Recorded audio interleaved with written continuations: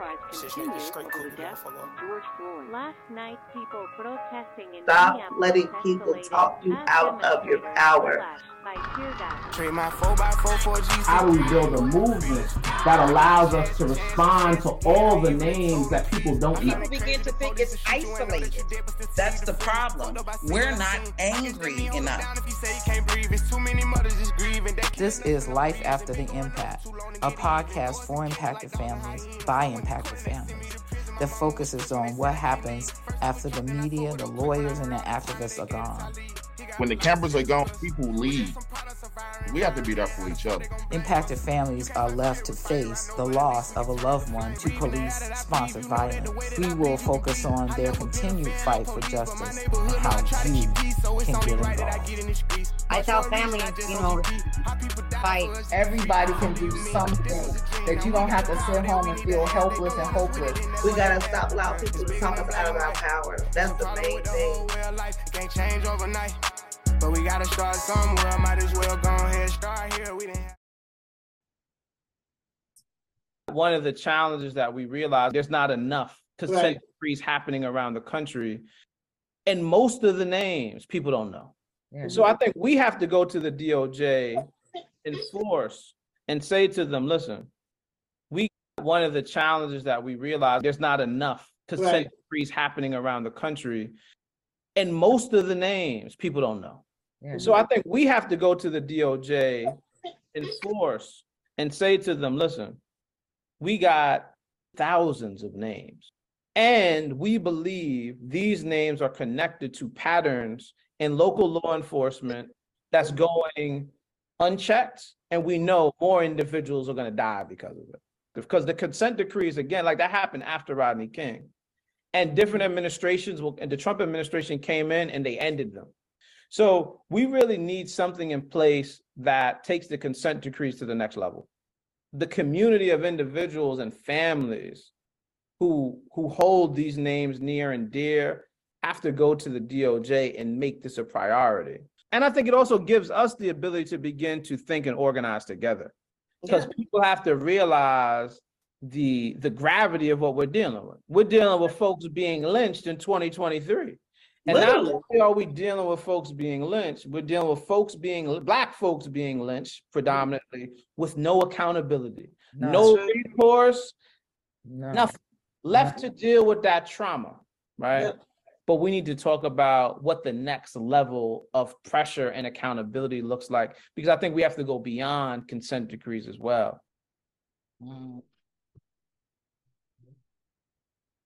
Good evening, everyone. My name is Roxanne Johnson. My son's name is Jamal Byrd. He was murdered by DC Metropolitan Police in October 1st, 2019. I'm here with my lovely co-host this evening. Hey, Latoya, how you doing? Dan, how are you? I'm well, thank you. Good to hear you guys. My name is Latoya Bitten. I am the mother of the beautiful Xavier Hill. Xavier was killed by two Virginia State officers, state troopers, should I say, January of the 9th, 2021, at the tender age of 18. Roxanne, I want you to actually do the introduction again for this week for April, if you don't mind, please. Absolutely, I don't mind. So, I hope that you all have pen and paper and get your notebooks out. We got, again, in the house, we have a expert organizer, activist, April Goggans is going to give us part 2 of fundamentals of organizing. Hey, April, how you doing this evening? You're on mute. I'm doing really good. Besides being on mute, I'm really glad to be here as usual. So thank y'all for having me back for part 2. It's so much to cover. Yeah. This is our theme for the year is education, and a part of that that education theme, we want to talk about how we organize. And so we're so happy to have you once again to come and talk to us. So we're gonna turn it over to you. Oh, okay, so let me do this famous screen sharing stuff. Real fast when you get started, you guys, as tuning in. Please be sure to share this podcast. Again, as with any podcast, we are talking about families as well, but this is super important as far as how it is related to the community also. So please be sure to share this, as well as be sure to write down notes. April, will this be available for people to have the notes after the podcast?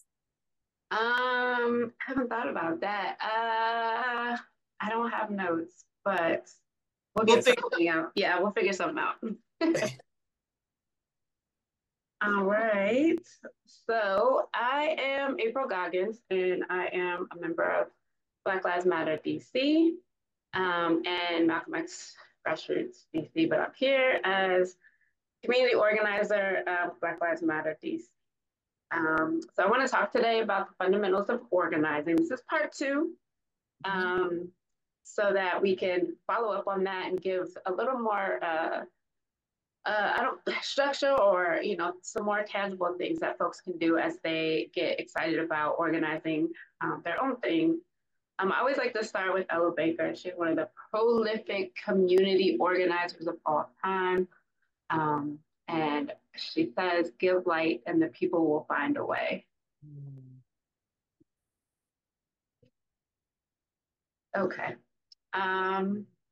So this is my definition of community organizing. There's so many out there, but I say that it's empowered, supposed to be empowered directly impacted people, taking collective action to demand, build, and secure power over their own lives, and working to dismantle any system that prevents them from self-determination, autonomy, and wielding that power. This power is built through commitment, solidarity, and building relationships. I do have Ella Baker to share a little bit of Ella Baker at a 1974 Puerto Rico Solidarity rally.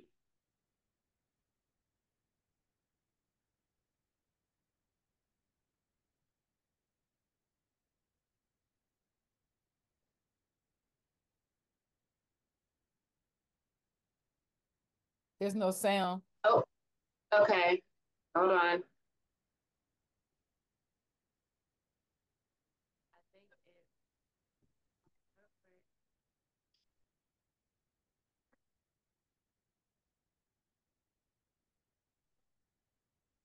Okay, 1 second. I think when I shared my screen, I actually have to share down too.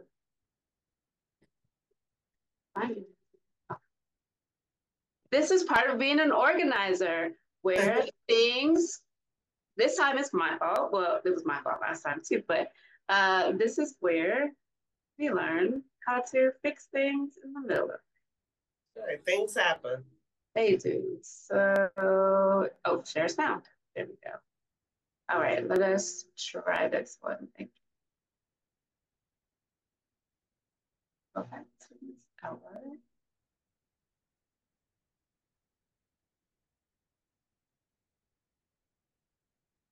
Okay, Miss Ella. Let us do this again.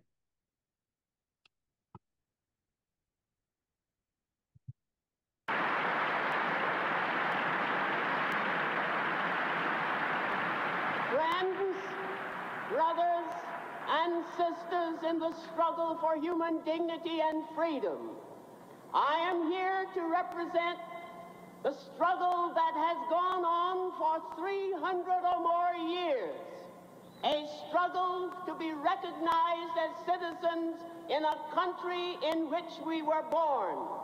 I have had about 40 or 50 years of struggle, ever since a little boy on the streets of Norfolk called me a nigger. I struck him back, and then I had to learn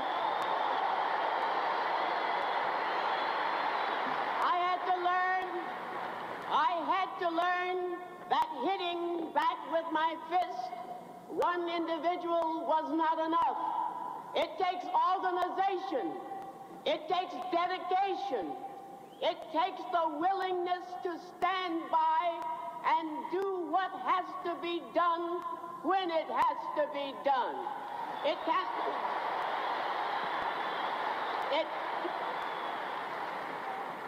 A nice gathering like today is not enough. You have to go back and reach out to your neighbors who don't speak to you. And you have to reach out to your friends who think they are making it good and get them to understand that they, as well as you and I, cannot be free in America or anywhere else where there is capitalism and imperialism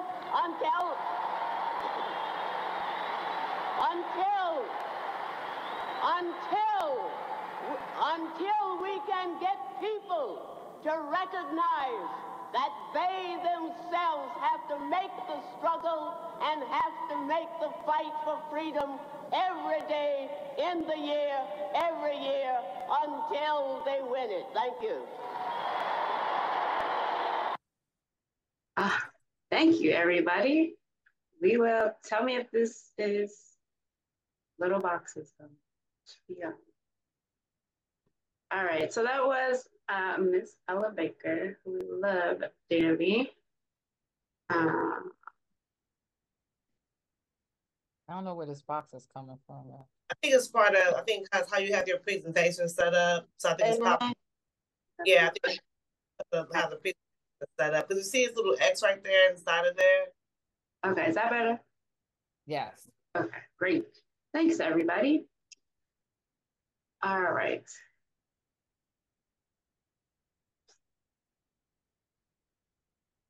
Okay. So I broke it down into 3 steps. I'm sure if you look online, you'll see all kinds of 5 and 7 and 10 steps to community organizing, but I'm going to talk about 3 because, again, I don't want to over saturate everybody with too much information. But it's a lot, and I can't see the chat in Facebook, but if you have questions, you should drop them there, and I think the beautiful co-hosts can ask me or let me know. Yep, we'll cool. So step 1 of organizing always is to figure out who's who. Doing a community assessment is critical. It is important to be able to identify who needs to be considered as you build your campaign strategy and or action. So here's one way to look at being able to identify who those groups are.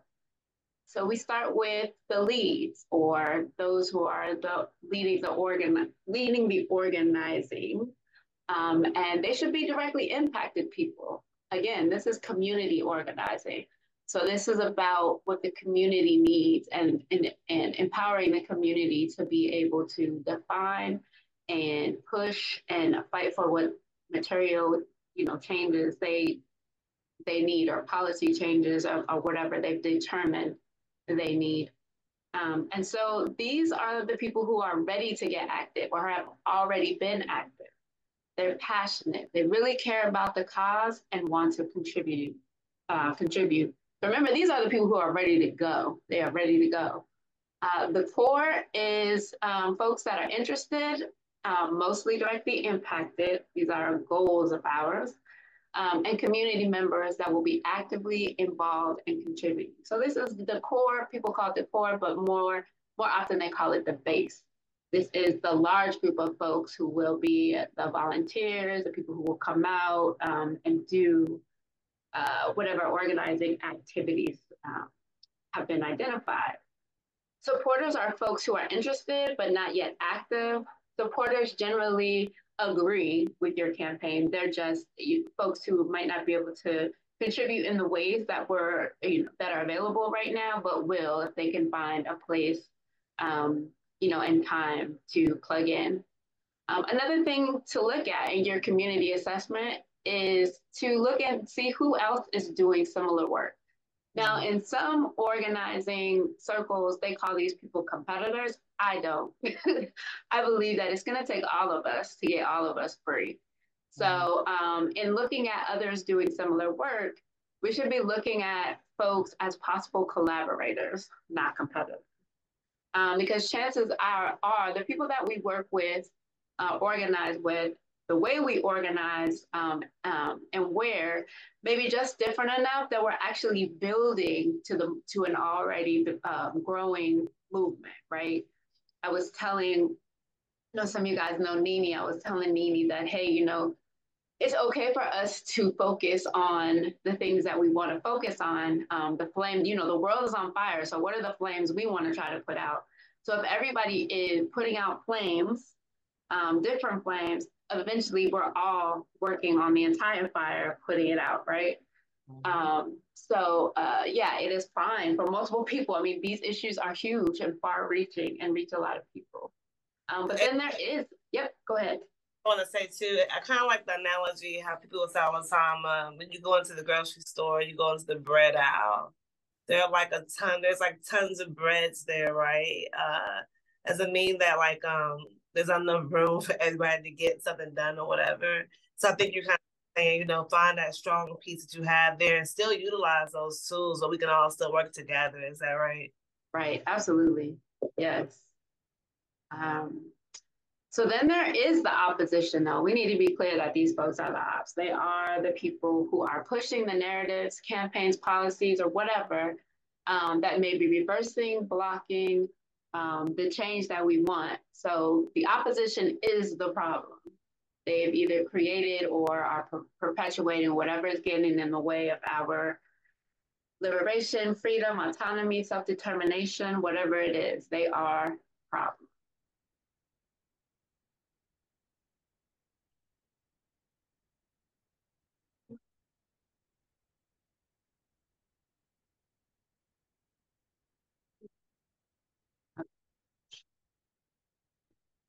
Okay. So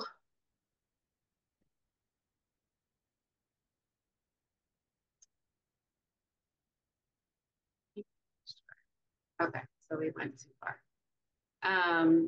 All right, so the second thing we need to look at is what are the people saying? Organizers need to take the time and be intentional about reaching out to directly impacted people to listen and learn about the community and the issues that they are facing first, right? Like we can think that we know exactly what the problem is. We can think we know exactly what to do, but there has to be a large enough group that we hear from that we are really making decisions that are going to be impactful and long lasting and able to reach the largest amount of people. And so there are, to remember that we're getting this information from folks and not necessarily gathering it to harvest it. It's not like a university come in, take all the information from the community and write a book that you get $1 million off of. This is really about listening to folks, right? To share so that we can use what they say. This is real information to guide the strategy, our tactics, how we move forward. And there's a whole lot of tools that you can use to do this. One is to meet in person. One thing you'll learn about community organizing is like the number one pillar, the foundation is building relationships. And we know that building relationships takes time, intention, you nurture relationships, you stay involved, stay communicated, communicating with folks. So just saying, hey, let's meet in person is really, it's a really intimate but nice way to connect, right? You can be in the same space, you can see folks' facial expressions and really get a better sense of who folks are. The next is old school door knocking. Door knocking is always good, right? I'll say door knocking, when done correctly as a tactic for a specific strategy, is really good, especially if you're organizing a neighborhood. It makes sense to actually meet people where they live, especially in the beginning of a campaign when you kick off to let people know, and then to let people know, later, here's what we're doing. How do you feel about this?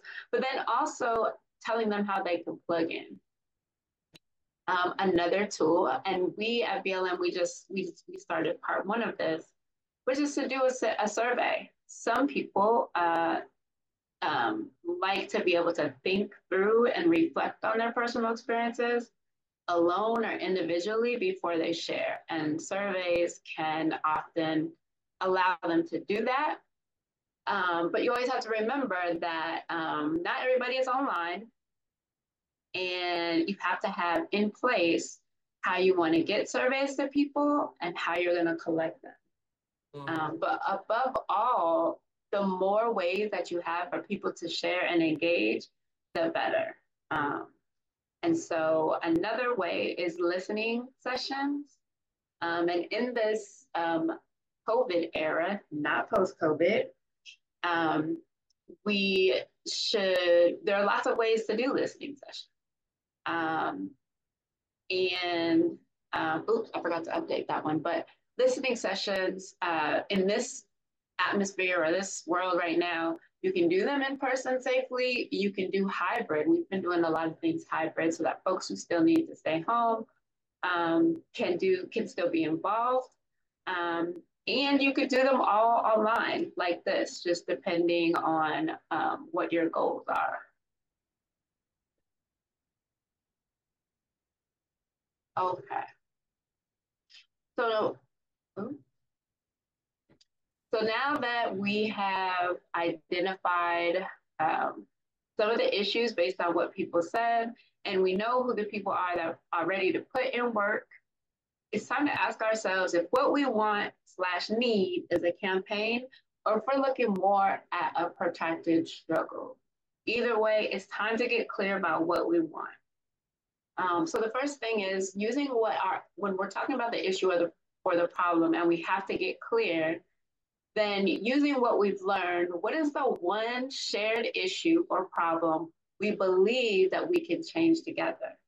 And does it address root causes, right? Because we want this to be a real change for folks, which means we know that all of the problems generally that we fight for have some underlying root causes. Like right now, we're looking at violence. We know that a whole lot of things are the actual root causes of violence. And so it would make sense to listen to the people we talk to examine what we know about root causes, and then make sure that that the issue and problem that we articulate includes those things.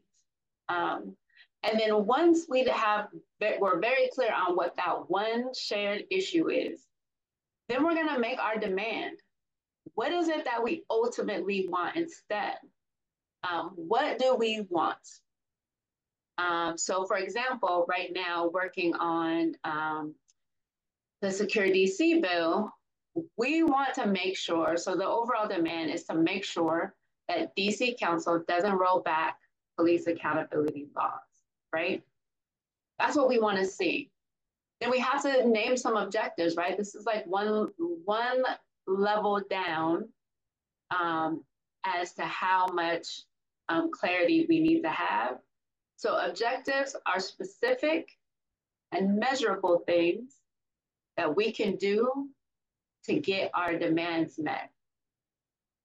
And so for the example that I'm using, instead of just saying we don't want them to roll back police accountability, we talk about the specific measurable demand, the measurable part of the demand. And so it's measurable because if we want them to remove these parts, it either will be removed or amended, or it won't, right? That's measurable. And then our strategy are the plans and approaches that we'll use to successfully meet that objective, right? So you can say like, it's our continued pressure on DC Council will expose the contradictions in the narratives and things that they have, and then debunk the data they use, right? A lot of times they are making data say what they need to say, but even just looking at it very carefully, you see that it doesn't stand up, it doesn't make sense, or it's just not true. And then there are tactics, right? These are the small actions or tasks that are within the strategy, right? This is how we implement the strategy. So these are the things like direct action, political education, and building counter narratives. So this is where you would protest, rally, you would have teach-ins, whatever the tactic is to meet that strategy to meet the strategy of applying continued pressure, exposing contradictions, etc. And that was a campaign, but then there is protracted struggle, right? And protracted struggle is it's like a commitment to the long game, right? So we're building a solid base of empowered community members that consistently builds new leadership, right? We want to build new leaders. We want to skill up people so that they have the skills and they have the leadership to also create new leaders, right? So what we're building is not just a base of folks who are engaging in a campaign, but a base of people who understand fundamentally what organizing is. They're building relationships.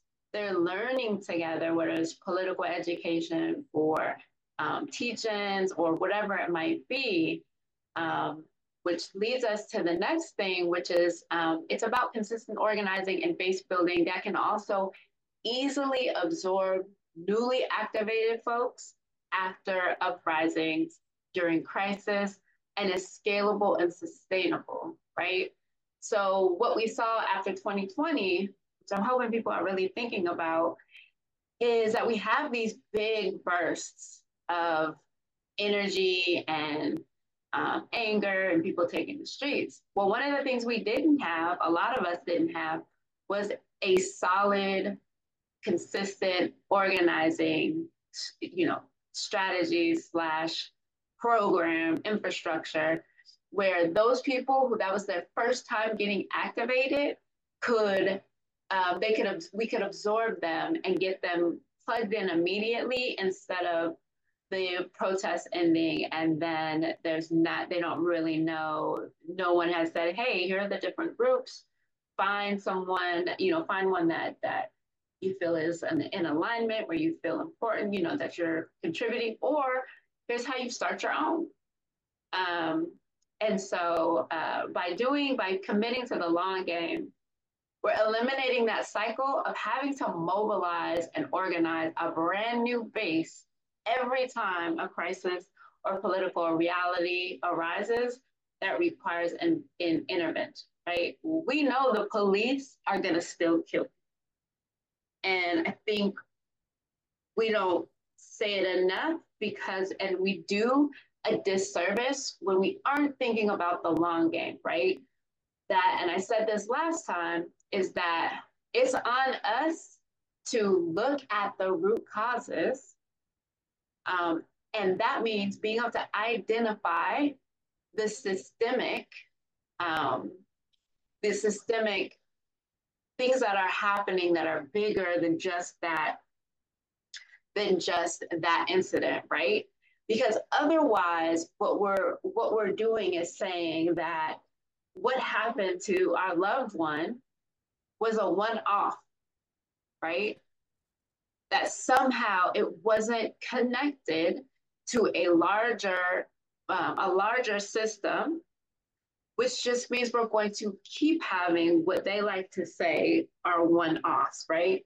So part of our duty to families and to their loved ones is to try to dismantle the entire system. And that means we need to be able to have uprisings and be able to organize when it happens, but we should have a strong enough base that we're not stopping the work that we were already doing for loved ones and families we're connected to, because there is a new flashpoint because we don't have enough capacity or enough people.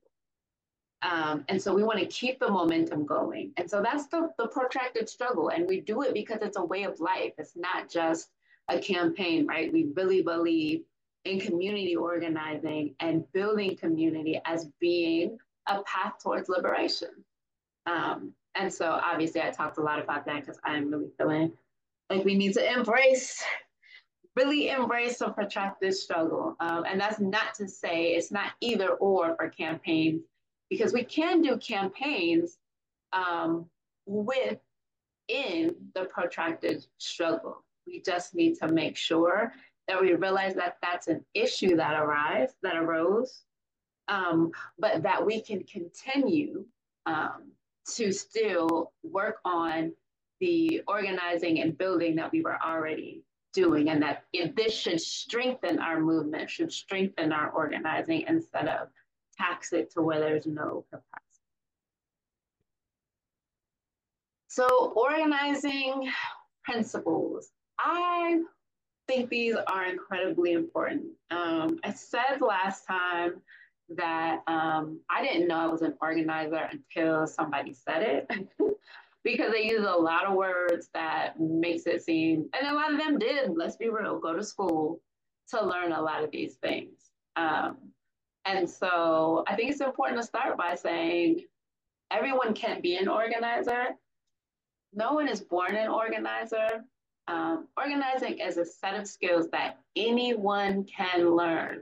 I think we need to be very clear about that, both so that folks are out there listening and it feels like it's just too much work, like it's a lot, but it's not more than anyone can do, because there's so many ways to organize and so many things to organize about. And we already organize for, and we already organize our lives every day, especially as Black folks and especially as Black women and femmes.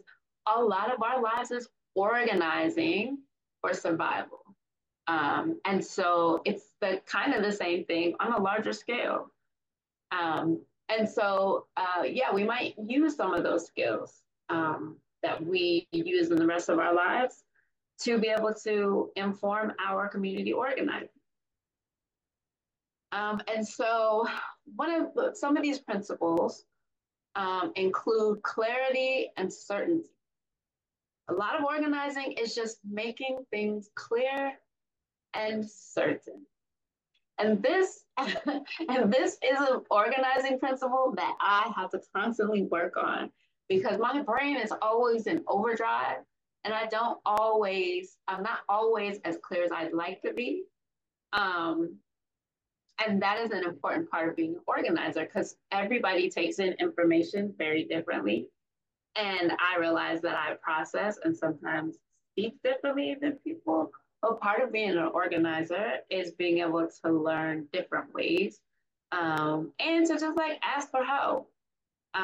But an example of how you can learn how to be clear and certain in your communication is you just want to say, like, here are the event details. The meeting is on Sunday. Here's the plan.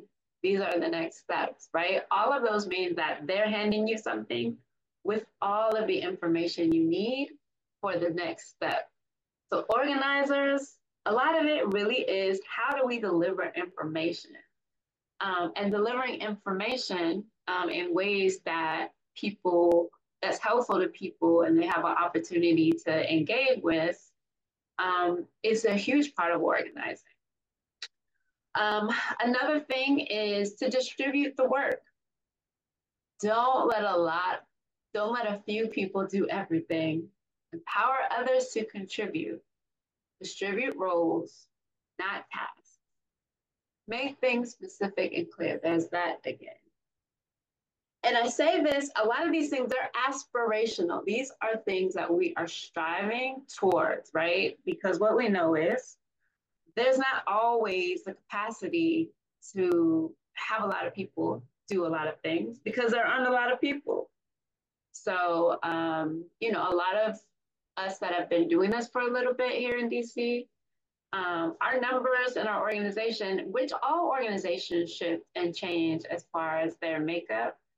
But one of the things we have to be clear about, especially if we're doing something that's supposed to be long term, is that in order to do the work, have people feel and know that they're contributing and that they're contributing in ways that make them happy, is to be able to distribute the work, to be able to match people up with roles, right? You can tell people do this, do that, move this, move that. But if that person then becomes like, that person is a space organizer, right? Then they have a role that includes tasks that they have autonomy over, making decisions, creating processes, involving other people, right? That is building leadership as well. And so another part of distributing the work is give instructions and background. A lot of times you may tell somebody something and it was from a meeting that you had and you were able to discuss something. It came up because there was an issue. But when you tell someone, you give them or let them know about some work that needs to be done, it might not make sense to them right away because they don't have that background. So really listen and watch to see if folks are, if what you're giving makes sense and doesn't feel like it's just falling out of the sky and not connected to anything. And the other thing is not too many options. Don't give people too many options. And I mean that in a sense that's like, again, back to being clear. What really needs to happen and when, so that you're not just saying, here's 50 things. Okay, I'm bad at that too. Put down self-criticism. I often give too many options because I have too many options in my head. But it is something anybody can learn to do better. But you really want to make sure that you're watching. This is not, most of the time, it's not what people are getting paid for. This is a service, or, this is putting in work for us in our community. So, we don't want to exploit labor and, we want to be respectful of people's time and autonomy and abilities. Which takes us to building relationships. I said earlier that building relationships is like the foundational part of organizing. So an organizer is always building and maintaining relationships. In order to organize with people, you need to know them, who they are, what they care about, what they're excited to do. They also need to know those things about you. They want to know that you're sincere, competent, and that you care about them too. And I think all the time we can have and tend to have a very romantic view of what care is, and then either feel disappointed or never quite know what that looks like. And that sometimes care is about recognizing people's humanity. If somebody is working really hard, they are probably getting tired. So you can check in with people and see how they're doing, right? If we're talking about when you first meet someone, that's the basics of care, is being, considering them and considering the impacts of the work and whatever issue you're fighting on about. And so that means meeting people where they are, and where they are ready to jump in. And be fine with people wanting to wait. Sometimes people that you don't know, it could be something that they need to, they're getting ready to be done with their second job. So they'll be able to have more time. Or it could just be they want to watch and see. Maybe they had a really bad organizing experience. And before they jump in, they want to see how this is working. But people also have different knowledge and different skills. So listen. A lot of, again, building relationships is to listen. And to listen is not just the words, but we're learning about people And then we're respecting where they're at. And part of relationship building means that you know a little bit more about someone and where they're at. And encouraging can be loving, but we've got to know the difference between encouraging and pushing, right? That encouragement should feel empowering, and it still allows the person to have boundaries or say what they're ready for or ask for what they need. And make sure you check in often. There's a lot of ways to do that. But the more you check in and reach out to folks, whether it's short or long, people enjoy being missed and being kept in the loop. Appreciation goes a really long way. And we have to keep that like in our brains, because it's not always just when someone is having a bad, something is going on, they're tired, or there's, something that they're dealing with in life.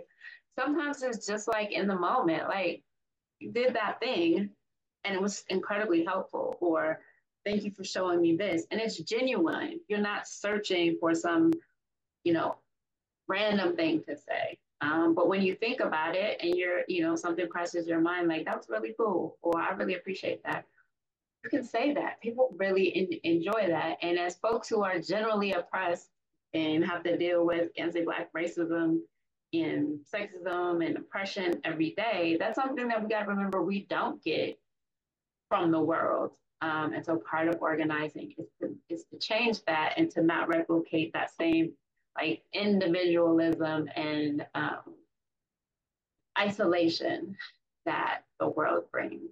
And remember, individually, right? Like we can reach out to groups, we can say stuff, but it really does make a difference when we're talking specifically to one person about a thing they did or that they said, or just to appreciate them as a person and how they show up. And to remember, like, we're talking about passion, not obligation. Don't guilt or shame people into tasks. Like, it's gonna backfire, it's terrible. It's not the spirit in which we are trying to build the liberation that we want. It's not liberatory. Encourage them and allow them to follow their passions and excitement. A long time ago in BLM, we used to always ask people what makes your heart sing, right? Is if you're gonna be in this work, it doesn't make sense to keep doing the thing. I mean, sometimes you're gonna do things that you hate, right? But your number one job shouldn't be the number one thing that you hate in life and are really bad at. Like, please don't have me do numbers every day. So I will be done. But if what you want to do is cultural organizing, you want to bring art to the organizing, like that is incredible. And we should be, because chances are there's other people who want to do that well. We should be encouraging that. And then generally, whatever task it is, you will find someone who is fine with doing that or wants to do it. And so we got to remember that we're reaching out to folks who are already organizing as well and ask them to join us, ask them, how they want to get involved. And follow up. We're all busy, and sometimes we just need a reminder to actually follow up through with our best intentions. This is a service, not a nuisance, right? Yeah, it's something that has to do with caring about building relationships, trust, consistency, dependability. Those are things that are important to building relationships. Remember to pace yourselves. This is me.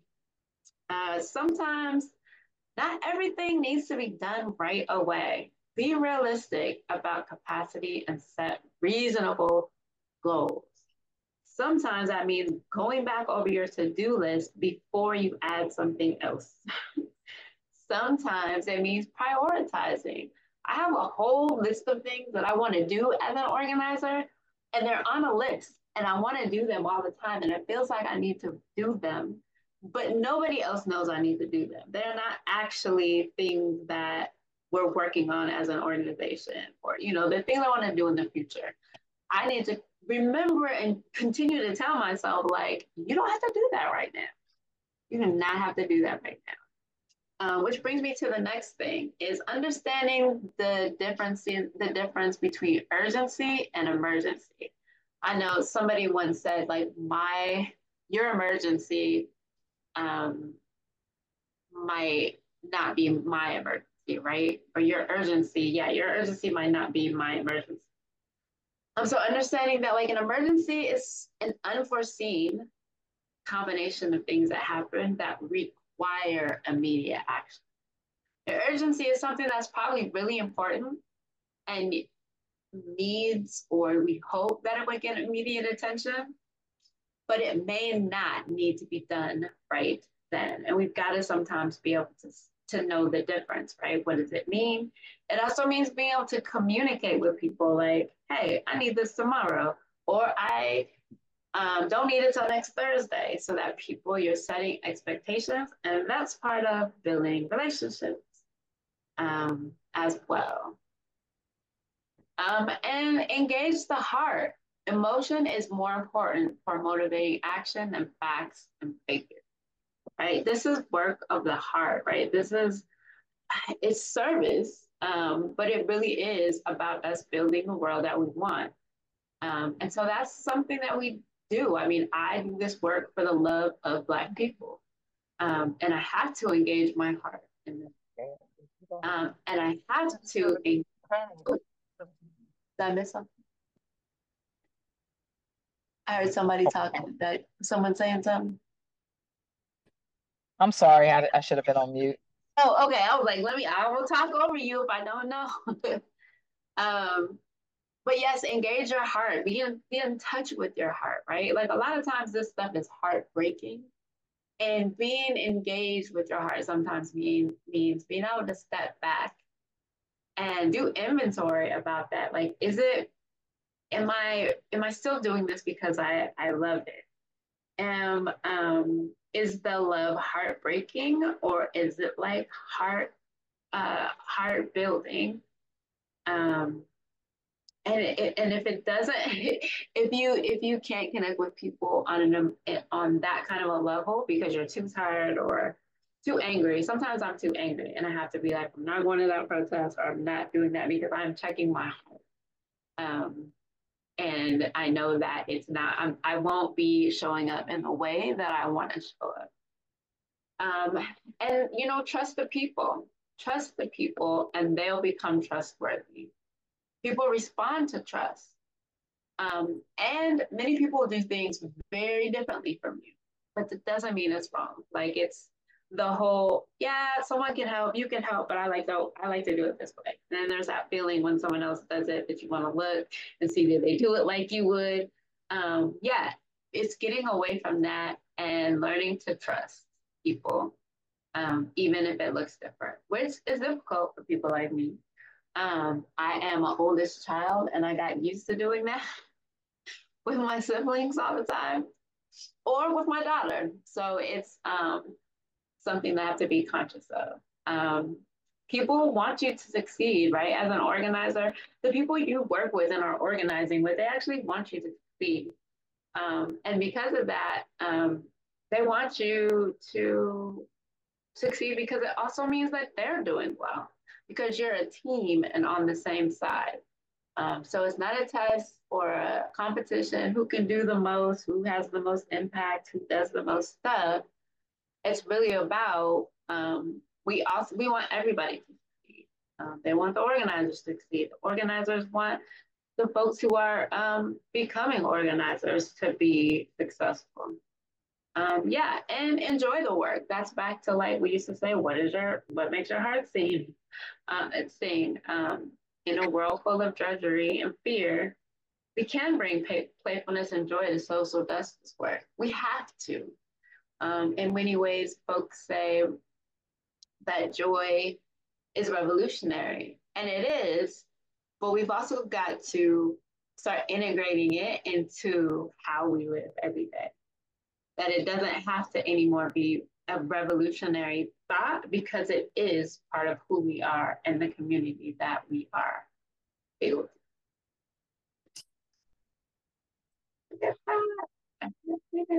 Yay! did it so I could give us enough time to talk. So that's the end of my stuff. Hope I didn't talk too fast. I was trying really hard not to talk too fast. No, you're fine. Look, I was gonna say too, it kind of reminds me of so recently I've been reading about the letters in Birmingham, right? Yeah. One of the 3 points, 4 points that he put in there was pretty much kind of how you put in the slide about knowing who to talk to, right? So that would be about knowing the facts of knowing who people are, whatever. It's kind of the exact same thing, I guess, like just knowing how it is, like step by step. But that's mainly, like what it is, kind of like giving people the tools they need in order to move forward. Now, we have that available at all on will we have that to give to people, or how can we make that available for other people to look at? Which one? Any of the slides. I can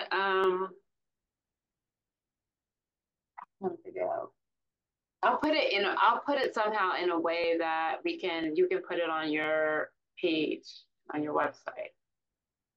Yeah. Oh, is it kind of like a toolkit, you know what I mean? Like in a sense. Yeah, exactly. So folks can just go in there and have resources and pull from it as they build their own stuff. Yeah. Exactly. So I think Roxanne might be having technical issues. I don't see her. I see her screen is blacked out. I'm not sure what might have happened to her. Yeah, it's a lot of mechanical stuff, technological stuff happening in the universe. So but look, for time's sake though, I don't want to hold you up too long for time's sake wise. There are not too many questions here in the comments, but right now, which is fine. But the main thing is I wanted to make sure we're able to give not the community, but for ourselves as well. You know what I'm saying? The toolkits we need to organize. Because like you said again, no one's born an organizer. I think it's funny how people say to me all the time, they'll be like, oh, you didn't become so passionate about this, your son got killed. And I'm like, listen, no matter when I started, I'm still starting, right? So it don't matter, right? And the thing for me is that if my son got killed and I did nothing, then that'd be a problem. So, being that we're still getting started. Roxanne, you back here? I think I see you down there. Yeah. I'm on my phone. I just thank you so much for that presentation, April. I do want to go back and just review it, but I think what really stood out for me is how this is not easy, right? And it's not like we say this a lot. It's not a sprint. It's a marathon.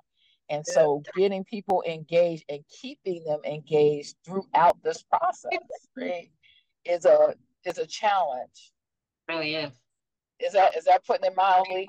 Yeah, it is. I mean, we got to be real about it. Yes, it is. Yeah.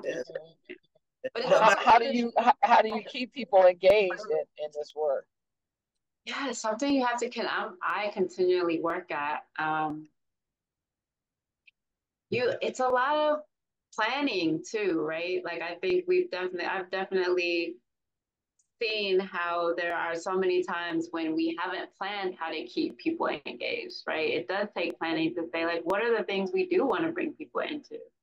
And how do we have a mechanism? It doesn't need to be super expansive, but like we do need a way, right? We need, and sometimes it means like you need someone who their only job is like engagement.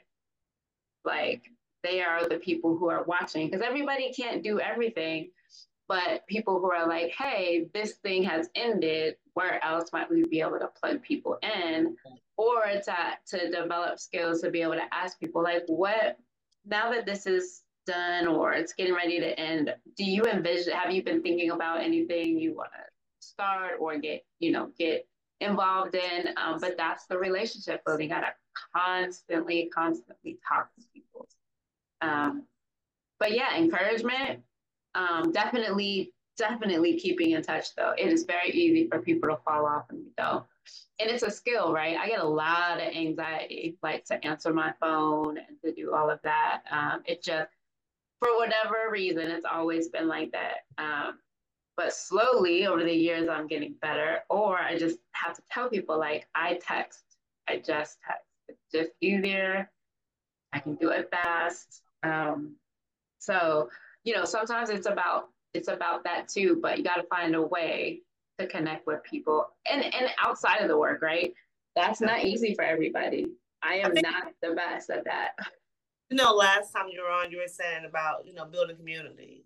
So I think this kind of ties into the two. When you have somebody who you're constantly, I'm checking on you, you checking on me, I'm making sure that you're here, I make sure that I'm here and whatnot. And we're kind of like this tag team, this thing. And it's like the last time, it's about building community. And when we people are feeling they're like included and they know that it's like, you're not just here being a number. This is the real cause about the whole community. I think that's when we can have. I know for myself, that's when feel like they're more engaged, right? Like when they're made fully aware of what's going on, it's like not like last minute, and they know, okay, hey, we got this planned on, whatnot, and then you call them the next day. And people in the comments asking right now about, like I asked you, after this presentation is going on, will they have access to this? They want to be engaged, so then come back to this again and I have this toolkit so that we are, like you said again, constantly staying engaged. Right. And it's needed. I think the other thing is just always being prepared with how people, and I'm really bad at this, but how people can plug in how people can plug in and always have like a call to action, right? Like, what are you working on that people can do right now?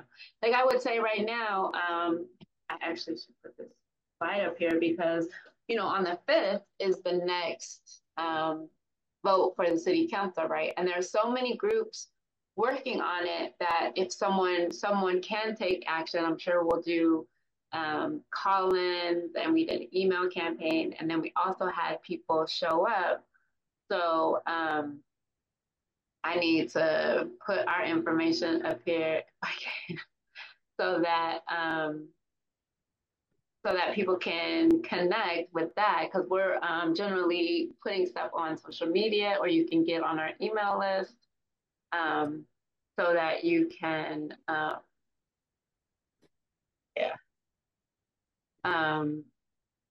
light, camera ahead.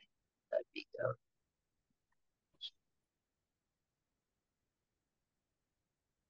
I think you're driving there. Okay, yeah. There we go. So just so folks have just so folks kind of can see who we are and can plug in. Our stuff is over here under contact. We're on all the things, but that way we try to share like the events and contact information for other groups as well, because BLM isn't the only group, and it might not be for everyone. But it's kind of like, join an organization. I would say join an organization. And if you want to start your own, or you are, reach out to someone who's doing it or who has done it, and see if they'll help you, right? Like, wherever you can plug in. And sometimes just going to events that people are having, you will meet other people. Right, you can always network at other events and whatnot, so that you can and that's how we met someone in this organization as well. Whatnot, I think about networking and making that making sure that you can engage with people. So April, what someone put in here again, what is the date you said just now? March 5th is gonna be the second vote on the Secure DC bill, and we definitely want people to show up. There will be actions coming up.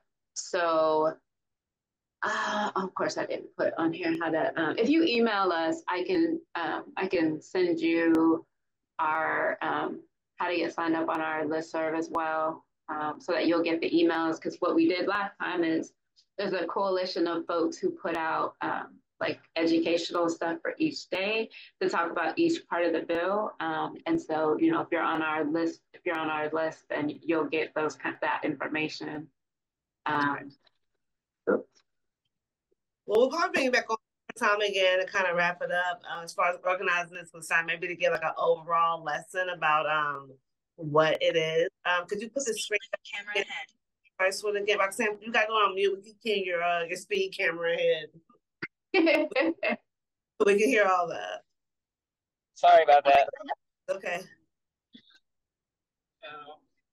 But make sure you guys who are on the call, whatnot, we'll make sure that April has it available.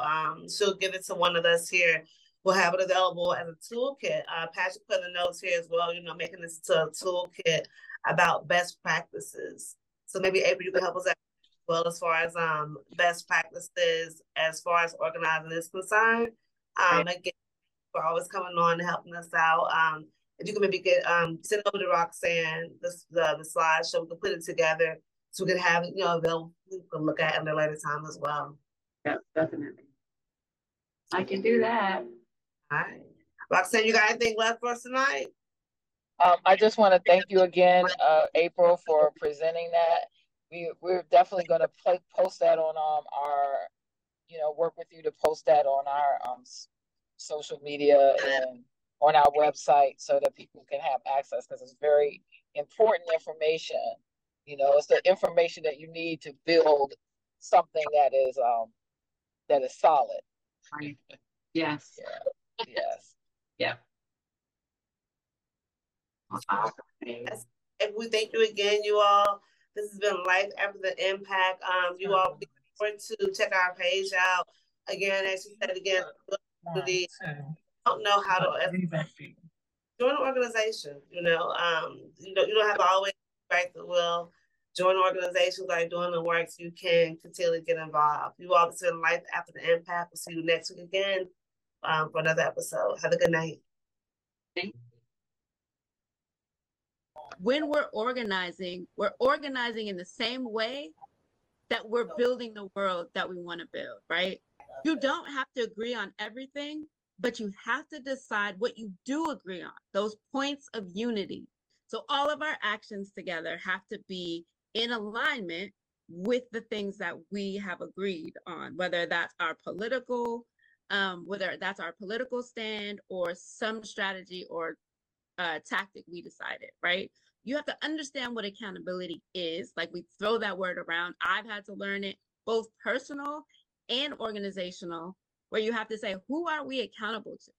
Because if we're not accountable to anybody, then that's basically not answering to anybody. We haven't told people this is what we're going to do, and we're accountable to you to do that. It is not a muscle that we use naturally, right? Like, being accountable, being able to say accountability is a gift, because I am reaching out to you to allow you the space to be the person or the organization or the coalition you say you are, right? I'm reminding you, we said we were going to do those things, and we're out of alignment. But here is an opportunity for us to get back there. Everybody can do something, that you don't have to sit home and feel helpless and hopeless. We got to stop allowing people to talk us out of our power. That's the main thing. Life can't change overnight, but we got to start somewhere. Might as well go ahead, start here. We didn't